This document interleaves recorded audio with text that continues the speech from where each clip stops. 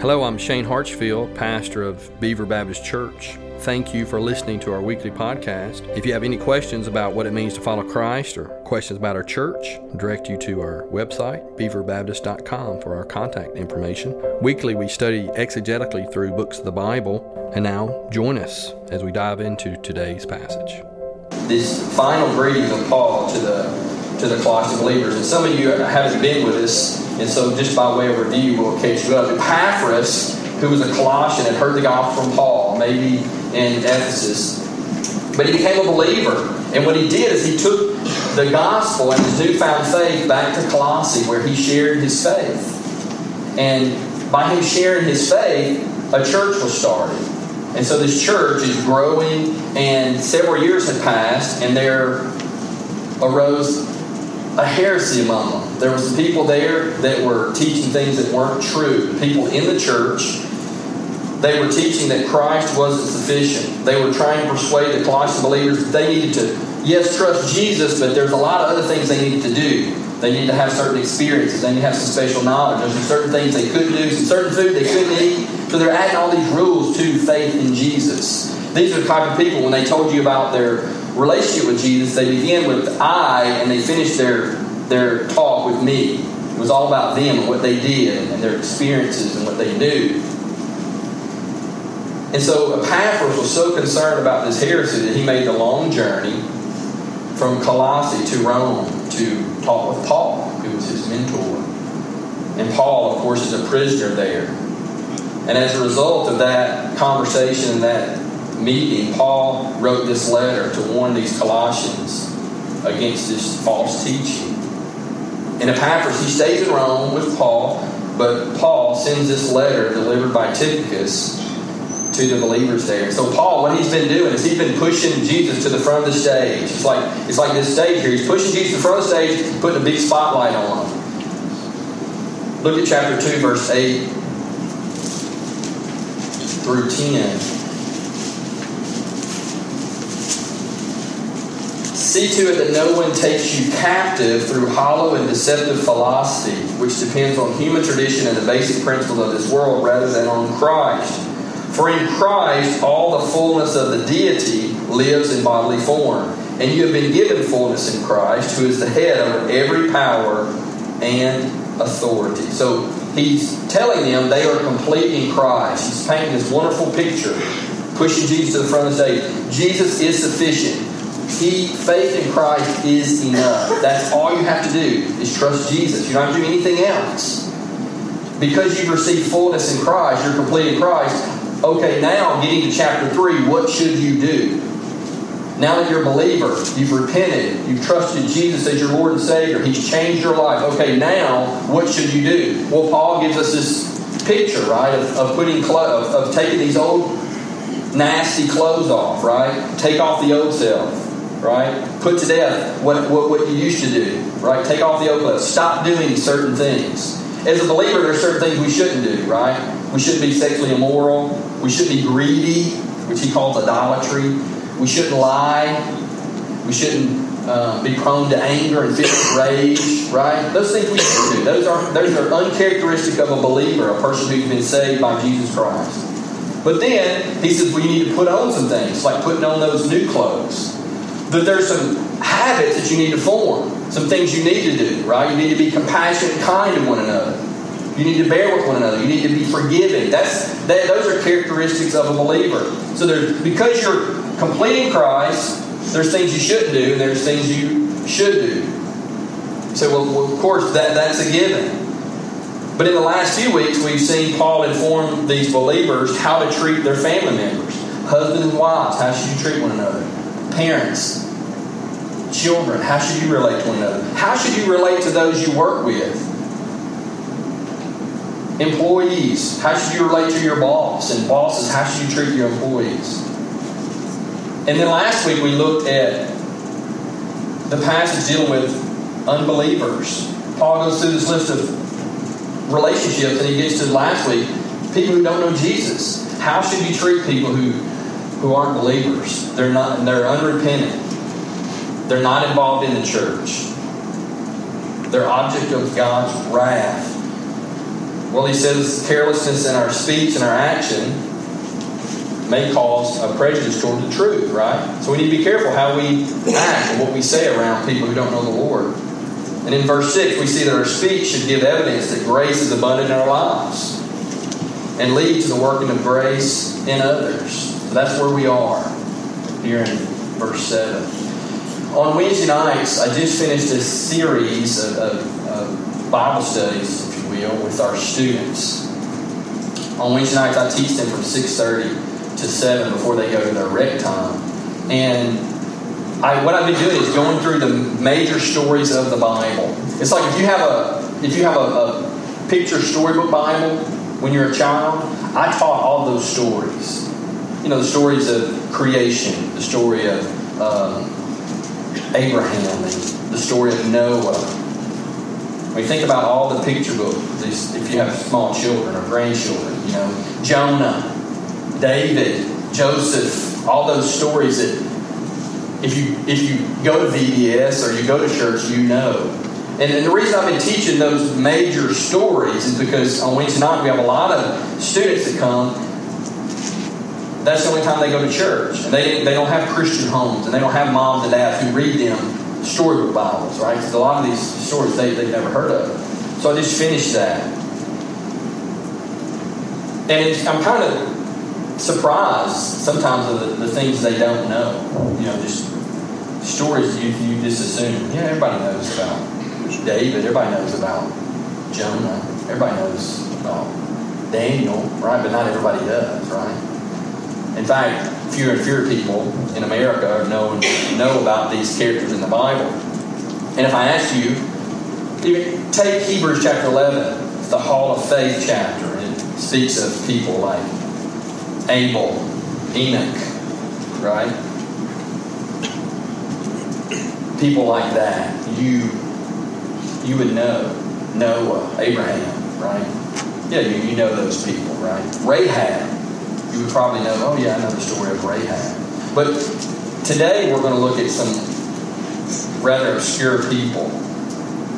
We're going to look at and talk about Tychicus and Aristarchus and Demas and Nympha. These are some rather obscure folks.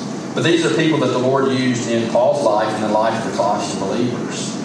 And so we're going to walk through here and try to find out who these people are. Okay, so let's see if we can find out a little bit about them. Look at verse 7 through 10. And this is our first point today. It's a point I think that we can know from this text is we are nobodies telling everybody about somebody who can save anybody. That's a quote from Jim Elliot. If you're familiar with Jim Elliot, he was a missionary back in the 1950s who was martyred. He was killed. He was working on an Aka project down in the jungles. They were trying to reach unreached people that's never heard the gospel. And so they worked for months and months to try to reach these people. They finally reached them, and he and 5 others were speared to death by these people that they were trying to reach. So he was killed as a missionary, trying to take the gospel to these people. But he said that was a quote from him. It's a very famous quote. A lot of people use it a lot, but that's our first point today. We are nobodies telling everybody about somebody with a capital S, somebody being Jesus, who can save anybody. Okay? Now, most of these characters we're looking at, look at verse 7. Tychicus. He said, Tychicus will tell you all the news about me. Now, Tychicus was a delivery boy. He was delivering this message, this letter, back to the Colossian church. And he carried with it also the letter to Philemon and the letter to the Ephesians as well. But it says here, he is a dear brother and a faithful minister and a fellow servant in the Lord. Now, he's only mentioned 5 times in Paul's writing. Now, all these names, there's 9 of them. And these people are mentioned briefly in the Bible. Very briefly. Who is Tychicus? Well, he's a servant of the Lord, right? A dear brother. He's a faithful minister and a fellow servant. But he doesn't say anything, right? He doesn't say anything. He doesn't write anything. He doesn't get any glory. Shane, he would be, if he played football, he would be the offensive lineman. Because he's the guy that nobody talks about. I mean, how many offensive linemen can you name in the NFL if you're a football fan? How many offensive linemen can you name? Not many. They're just not spoken of, right? They don't get any glory. They don't get a lot of credit, right? They just do all the hard work, right? And protect the people and block for the people and help the people who get all the money and the notoriety and the fame, right? Yeah, this guy would kind of be like, he'd be an offensive lineman. He's like a nameless servant. And he's mentioned in Titus and Ephesians chapter 2, in Timothy, 2 Timothy chapter 4, in Acts chapter 20 he's mentioned. It says he's a faithful minister. And that's the same phrase and terms used to speak of Epaphras, who started the church, and also the Apostle Paul. He's just a faithful minister. He should inform the Colossian believers about Paul, how Paul's doing. Here's this letter delivered to the believers there in Colossae, and tell them how I'm doing. Take up Epaphras' slack, filling his spot while he's gone. Tychicus. What do you know about him? Not much. Very little, right? We're nobodies telling everybody about somebody who can save anybody. Look at verse 9. Onesimus. Onesimus may be someone you might have heard of. Well, he found his way to Rome after stealing, robbing his owner. He was a slave. He robbed his owner and he had fled. He was a runaway slave. And he goes to Rome, and somehow, most likely, he got thrown in jail with, of all people, the Apostle Paul. It seems like they were inmates together. Now, if you're a heathen, the last person you'd want to share a cell with would be the Apostle Paul. What happens to Onesimus in the slammer? He gets saved, right? His life is radically changed. But that's who he is. He's a thief and a runaway slave. What does it say about him? Verse 9. Our faithful and dear brother, who is one of you. One of you meaning he's a brother, right? He's saved. He's stolen. He's a runaway slave, right? He's a rogue. He's a heathen. But guess what? Now he's one of you. He's a brother in Christ. And he's not so different than you and me, right? I mean, think about our lives. Think about who we were before Christ. Think about how we lived our lives. You know, some of you as a 18, 19, 20, 21-year-old, right? And then you think about, because sometimes we read this and we think, man, he was just, he was a thief, he was a slave, he ran away, and all that, in that context, how that was just a horrible thing to do. But yet we think about our own lives and think about, we can kind of identify with this guy. He's a rebel. He had a rough go of it, but yet God had saved him, right? We said we are nobodies telling everybody about somebody who can save anybody. Onesimus was saved. His life was changed. He had some skeletons in his closet, kind of like you, kind of like me, right? We want to think we got it all together, and we're trying to have it all together, right? And we should, right? That's what we talk about. Taking off the outer garment, the old things, right? We're putting on the new things, right? Yeah. I mean, think about things that we've done and said and been a part of. We don't want those things exposed. There's so many things that we do, say, think that we would be so appalled if anybody knew about those things, right? Yeah. But that's Onesimus. But yet, what happened? He was saved through the power of the gospel. Much like us. Look at verse 10. My fellow prisoner Aristarchus sends you greetings as well. Now that's the only time he's mentioned other than Acts chapter 19. If you remember Acts chapter 19, Paul has been in Ephesus, and the ministry is going so well there that he's putting the idol makers, the silversmiths, those who made idols for their great temple, they worshiped Diana, this false god, and there was a lot of idol makers there. He was putting them out of business. God was using Paul so much in in Ephesus that the temple the workers were not making any money. And so what do? Well, they caused this thing. They had a big riot. And what they did is it says in Acts chapter 19 that they drug Aristarchus into the theater, right? They're probably fixing to thrash him. And then someone came in, told them how foolish they were, and it was dispersed. But you see Aristarchus, that's the only thing we know about him. But he was there when the times were tough. And he's a fellow prisoner. Yeah, he's in jail because of his faith. This guy was willing to pay the price. Jenny and I was fortunate to meet people and work with people in China that were willing to pay the price. No matter what it cost them, no matter if it cost them their jobs, their livelihood, their families, they were willing to pay the price. And that's Aristarchus. Yeah, for the gospel, for Jesus.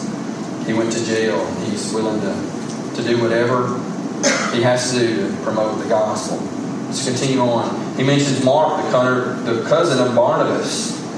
You have received instructions about him. If he comes to you, welcome him. Well, Mark is mentioned more than the others, right? We have the Gospel of Mark. You remember the story of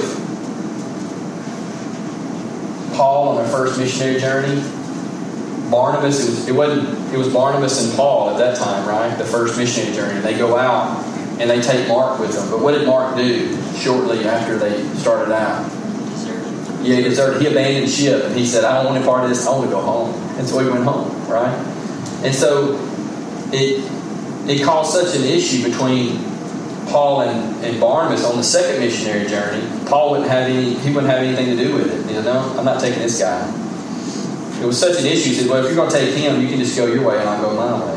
And so that's what they did. Barnabas took Mark and Paul. He chose another sidekick, Silas, to go with him. But we see Mark, yeah, he didn't have any stick-to-itiveness, right? And so Paul on the second journey didn't want anything to do with him. He blew it, right? Again, nobody's telling everybody about somebody who can save anybody. But what do we know of Mark later on? 2 Timothy chapter 4, verse 11. Paul tells Timothy to bring Mark with him to meet Paul because he is useful to me. Something happened in Mark.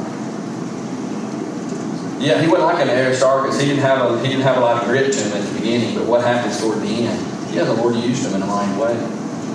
Yeah, he had blown it, but yet God had used him. It's interesting, they had such a clash, right? But then yet here they've been reconciled. And that's what happens when you know the Lord, right? Two people who are in fellowship with the Lord, they can't resist reconciliation. I talked to some married couple. Being married is hard, right? It's hard. I talked to a young lady. She was married this last week, 2 weeks ago, right? And her husband had to go off to boot camp, and we talked about that. Talked about being married and it just being a struggle. When you think about God, what He did when He created man and woman and put us together in the same house. You got a man and a woman, right? That's enough, right? Our thinking is different, right? How we do things is different. And then you have different personalities and you have different families, which is always a struggle, right? Because my mama did it this way, my mama did it that way, right? And so you have this struggle, you know. But if I say that about, it's a struggle. It's hard for anyone, you know. People who you just say, wow, man, they just have such a great marriage. Ed and Libby, they just love each other. They look at her arms all wrapped around, and she just can't get enough of it. But you know what? It doesn't matter what it looks like. Man, there's always conflict. Just because we're sinners. We're sinners, and we live together. There's conflict. But I'll say that. We're speaking about Mark and Paul and how they were reconciled. They're reconciled because they're believers, right? But that's true of married couples. We have conflict, but if you're both believers especially, there's no reason why there can't be reconciliation regardless of the offense. Right? Because think about Jesus, what He did on the cross. He took all of your punishment for you so that you could be reconciled to the Father. can someone do something so despicable that we can't forgive in light of what Jesus has done for us? I don't think so. And not to say that that's easy, and we don't make light of our issues. There's some issues we just have to work through and deal with. But two people who are in fellowship with the Lord, they can't resist reconciliation. If they can't be reconciled, then there's a problem with either one or both of them, right? Yeah. Mark, he's a nobody, right? Who was saved by somebody, right? Yeah. He blew it, but yeah, look at what happened. God used him. He says, he is useful to me in 2 Timothy chapter 4. Paul, they had been restored. It's like, man, this guy's useful. And we know that he wrote under the inspiration of the Holy Spirit the Gospel of Mark. Look at verse 11. Jesus, who is called Justice. Wow. How would you like that? Talk about some pressure. Here's my son, Jesus, right? Yeah, how would you like to have that for a name? So what does he do? He goes by a different name. Can't do that one. Yeah, I'm going by Justice. I'm Justice from now on. Don't call me Jesus, right? Yeah. That's what we know about him. He just changed his name, right? It said he's a worker for the kingdom of God. And then he says, these are all, what? The Jews among my fellow workers for the kingdom of God. And they have proved a comfort to me. So these are the Jews that we've already listed. These are Jewish people sending greeting to this Gentile church. Verse 12, Epaphras, we've talked a lot about him. He's the founder of the church, right? And he's the one who came to Paul and with this problem that the church was having, right? He says he agonized over them, right? He is one of you and a servant of Christ Jesus. He always wrestles in prayer for you. That means agonize. He just works for you in prayer that you may stand firm in all the will of God, mature and fully assured. We talked about him a lot already. But you know what? He just felt for these believers, and he loved them, and he hurt for them. And so what he did, he prayed for them, he prayed for them. And when we were in China, we had two ladies. Laura Lee is one of them. Laura Lee Goforth and Miss Mary G. She's a 80-plus-year-old lady in Georgia. And what Laura Lee and Miss Mary G would do is if we haven't emailed them, they haven't gotten word from us in a couple of weeks, they would email us. Oh, you asked me about so-and-so. Or last week you asked us to pray for Brother Yao. How is his situation? We want to know so we can pray. And you can't imagine the comfort it gave us, to know that people were praying, that she and Miss Laura Lee and Miss Mary G were holding down the fort, so to speak. They were praying for us. They were interceding for us. And we knew that they wanted to pray for us, and they were working hard at it. Man, this gave us a lot of comfort to know here we are in the middle of nowhere, right? I was thinking about this last night. Anna Grace, she's riding her bike, and she has a wreck. And she cut her leg. And we were thinking, that's, I don't know if it needs stitches or not. And so what we did is we just took her over to Miss Cindy and Brother Ronald's house and have her look at it and say, does this need stitches, or we just clean it up, butterfly, super glue it, whatever. And I was telling her this morning what a blessing that was, because a year ago, if that happens, if we have to go to the doctor, well, it's like a 12-14 hour trip, bus ride, 2 train rides, it's just a long ordeal just to get to a doctor. But I was thinking what a blessing it was just to be able to run across the field and see the city. She could look at it and say, it'll be okay, we need to do this, and this. What a blessing. But to be able to have those prayer warriors, those advocates for you, it just makes life better, easier. Knowing people are going to war with you, going to battle for you, and in prayer. Epaphras, he loved these people and he prayed for them. Look at verse 14. Our dear friend Luke, well, we know him. He's a doctor, right? He's a historian. He wrote the Gospel of Luke and the book of Acts about the New Testament church. He had interviewed people like Mary Magdalene, Mary the mother of Jesus, right? He talked to all these people and he wrote an account in the book of Acts. We know about Luke, right? And then Demas. in verse 14. He's not given a description. And in fact, in 2 Timothy chapter 4, we see Paul's news there. Do your best to come to me quickly, for Demas, because he loved this world, has deserted me and gone to Thessalonica. See, Demas didn't persevere in his faith. He didn't persevere in his faith. How do we know? What assurance do we have of our salvation? If I had to ask you, are you a believer? You say, yeah, I'm a believer. Well, what assurance do you have of your faith? Yes, he rose from the dead. But individually, in your own life, what assurance do you have of your salvation? What do people say? They'll say many things, right? Some things, well, when I was 10 years old or 12 years old or 20 years old, this is what happened. And I find that really disturbing, especially when we have to preach funerals. You have to preach a funeral and you're talking to family, especially somebody you don't know, and they're telling you about this person when they were 18 years old, they made this decision and they became a believer. But yet, when they're in their last years, you don't see any evidence of persevering faith. See, that's the only assurance we have of our salvation. It don't matter what happened when you were 10, or even when you're in Bible school, right? You talk about Bible school. It doesn't matter what happened in Bible school if you're not persevering your faith right now. See, that's the assurance we have of our salvation, is that we persevere in our faith. And of course, if you have faith, there's going to be fruit, right? But that's how we know we're believers. It's not like I was saved November 25th of 1990. But when someone says, how do you know you're saved? I don't say, well, November 25th of 1990, I gave my life to Jesus and surrendered my life to the Lord. I repented and I began to follow Him. And that's it? No, because today I'm still trusting in Jesus' work. I'm trusting that Jesus did die on the cross for me. On the third day, He rose from the dead. If you ask me what's your assurance of salvation, it's not like, well, I'm trying to be a good person or try to do this or try to do that or I go to church. So what? Who cares? That doesn't matter. What matters is, are you trusting Jesus right now for your salvation? What are you depending on? Jesus. That's it.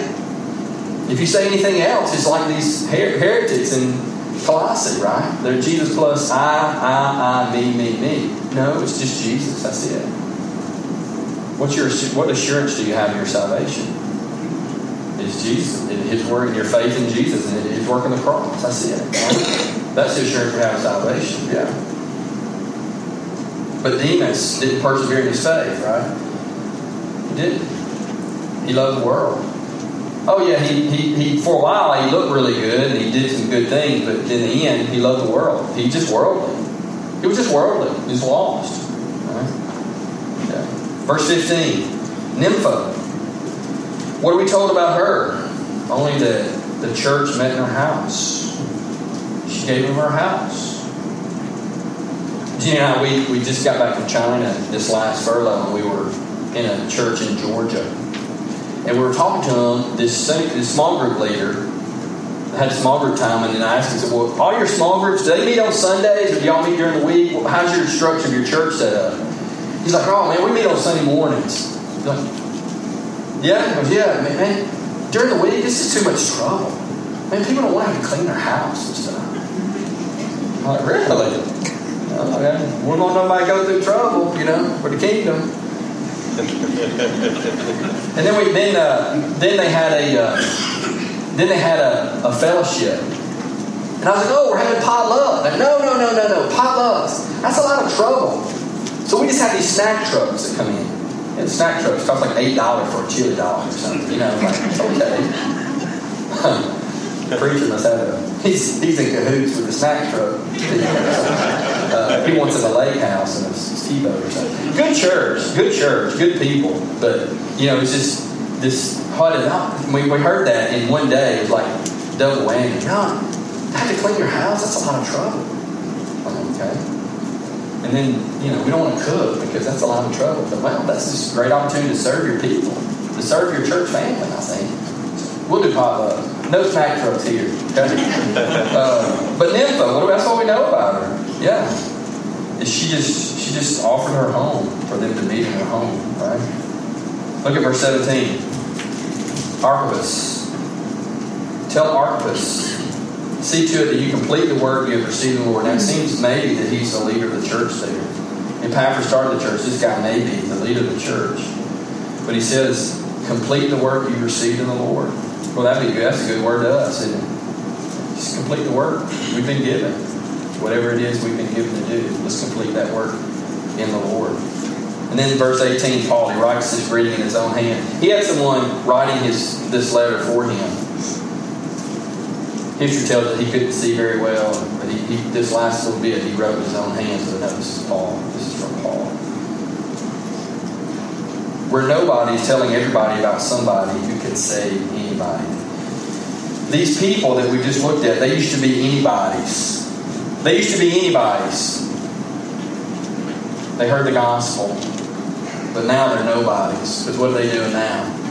They're nobodies telling everybody about that somebody, Jesus, who can save anybody. Are you a nobody? Then God can use you. Because all these people they're listed, we don't know, most of them we don't know anything about. One or two sentences given about them. And some of them were pretty rough characters, but yet God used them. Yeah, God can use you too. You might be here and you never trusted Jesus. Well, Onesimus was a thief and a runaway slave. Mark had blown it on more than one occasion. But yet, what did Jesus do? He saved them and redeemed them so they could be used for His kingdom's work. You can be as well. Where nobody's telling everybody about somebody who can save anybody. The second point, I think that we can learn from this last little greeting here is that we need each other. Paul, he lists these characters that were used in his life and the life of the believers in Colossae. Yes, it's true. There's just no lone rangers in the church. We just don't do it on our own. The idea that we just buckle down and get her done, that just doesn't happen in the church. We need each other because we're all weak and needy. That's why we come to Christ, right? We come to Christ. Women, there's so many more women in the church. In America it is, and in China it's true too. Why? Because men, they don't want to be needy. They're not willing to be needy in order to submit themselves to the Lordship of Jesus Christ, right? Yeah. But we need each other. We're interdependent upon one another, right? Hebrews tells us, chapter 10, verse 25, the writer of Hebrews says, don't give up meeting together as some are in the habit of doing, but continue to meet together, and all the more encourage one another as you see the day of Jesus approaching, His second coming. Jesus is coming back, so we need to encourage one another. Ecclesiastes, I'll read this for you. Ecclesiastes chapter 4. Probably the only passage in Ecclesiastes a lot of you would know. Ecclesiastes chapter 4, verse 8, verses 8 through 12. Again, I saw something meaningless under the sun. There was a man all alone. He had neither son nor brother. There was no end to his toil, yet his eyes were not content with his wealth. For whom am I toiling, he asked, and why am I depriving myself of enjoyment? This too is meaningless, a miserable business. Two are better than one because they have a good return for their work. If one falls down, his friend can help him up, but pity the man who falls and has no one to help him up. Also, if two lie down together, they will keep warm. But how can one keep warm alone? Though one may be overpowered, two can defend themselves. A cord of 3 strands is not quickly broken. It's kind of meaningless, the author of Ecclesiastes, Solomon, to be alone, not having anyone to help them. It's very discouraging. Yeah, we need each other. We need each other. And in our church, we have worship on Sunday morning, but what we want to do, and our goal is eventually to have everybody involved in a small group. Because in a small group, when you're in a small group of people, there's things that can happen. You can be intimate with one another. You can have accountability. People can know your needs. You can get to know one another. On Wednesday night, we've been talking about kind of a self-assessment of our church. And the first few nights, we had about 10 people there, and we began to pray for one another and just pray, have prayer time. Everybody's just praying. But as more and more people were coming on each night, what happened was nobody would pray. And now when we have prayer time, just a couple people will pray, because you got 30, 40 people or so here. They're like, wow, yeah, it just, something happens, you just lose that intimacy when you get more people there. People we don't know, people we're not willing to be vulnerable with. We get kind of more self-conscious maybe. But now it's just me praying and a few others, right? But that's what happens. We need to be in a small group because you can get accountability and people can know your needs and you can become more intimate. And that's what we need. So encourage you, if you're not in a small group, to be a part of one. We have some small groups here on Sunday. We're going to be starting some small groups during the week pretty soon. But yeah, we need each other. Paul, he needed all these people he mentioned. He needed those people, right? Yeah, we're needy. We're nobodies telling everybody about somebody who can save anybody. We need each other. Second point, the last point, and we'll close. We imitate those we learn from. Look at chapter 1, verse 9.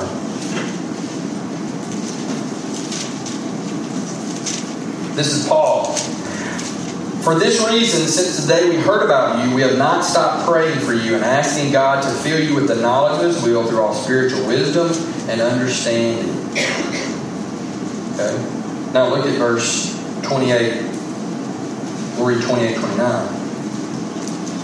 We proclaim Him, speaking of Christ, admonishing and teaching everyone with all wisdom, so that we may present everyone perfect in Christ. Now this is Paul. He's talking about himself. This is his own words. His own prayers for his people. His desires for the Colossian believers.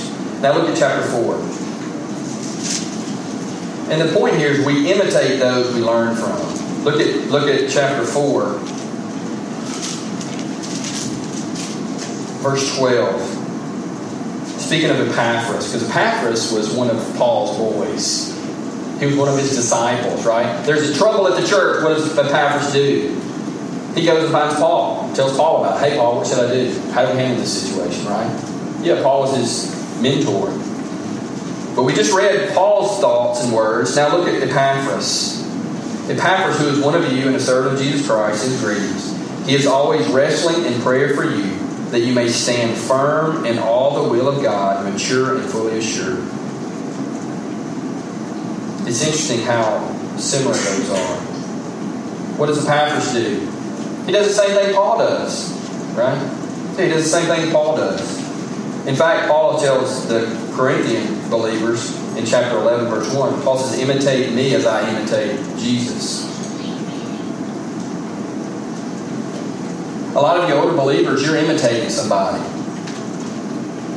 A lot of things that you have people teach you and pour into you, and you're imitating those people right now. Well, who's going to imitate you? What I mean by, see, discipleship, we say imitation is the best form of flattery. Right? You heard that before?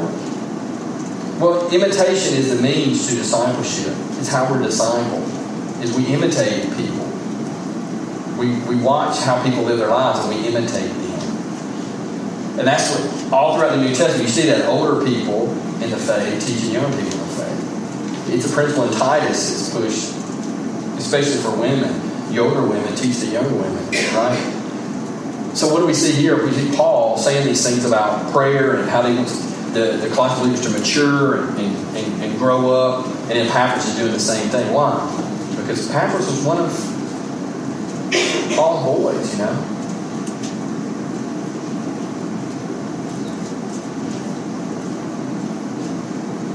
You know, it's Father's Day. Been back 15 years. And I haven't seen a lot of people, you know, I haven't seen, and I'm running into people all the time at a restaurant, a gas station, whatever, and I'll look at them, man, I know that person, I just can't remember their name, right? And sometimes, and this happens quite often, they'll come up to me and say, you Mike Hartsfield's boy, aren't you? I'm like, yes, sir. How do you know? Well, you look just like him, right? Or I'll say something, somebody says, that sounds just like Mike Hartsfield. Right? Why is that? Well, apple didn't fall too far from the tree. You know? Yeah, I'm his son. Right? Growing up, what I do, I imitate my dad. And that's what we do as Father's Day. You imitate your father. So be a good father so your kids will imitate you, and that'll be a good thing, right? But as believers, that's what we do, is we teach younger believers. We teach them what they do. They imitate us. How we walk with Jesus and how we handle situations. So my question for you is, who are you imitating, and then who's going to imitate you? So there's just something about we learn from people, we imitate them. Thank you for tuning in today. Be sure to subscribe to our podcast if this message has been helpful to you. Again, if you have any questions, go to our website for our contact information, and we'll see you next time.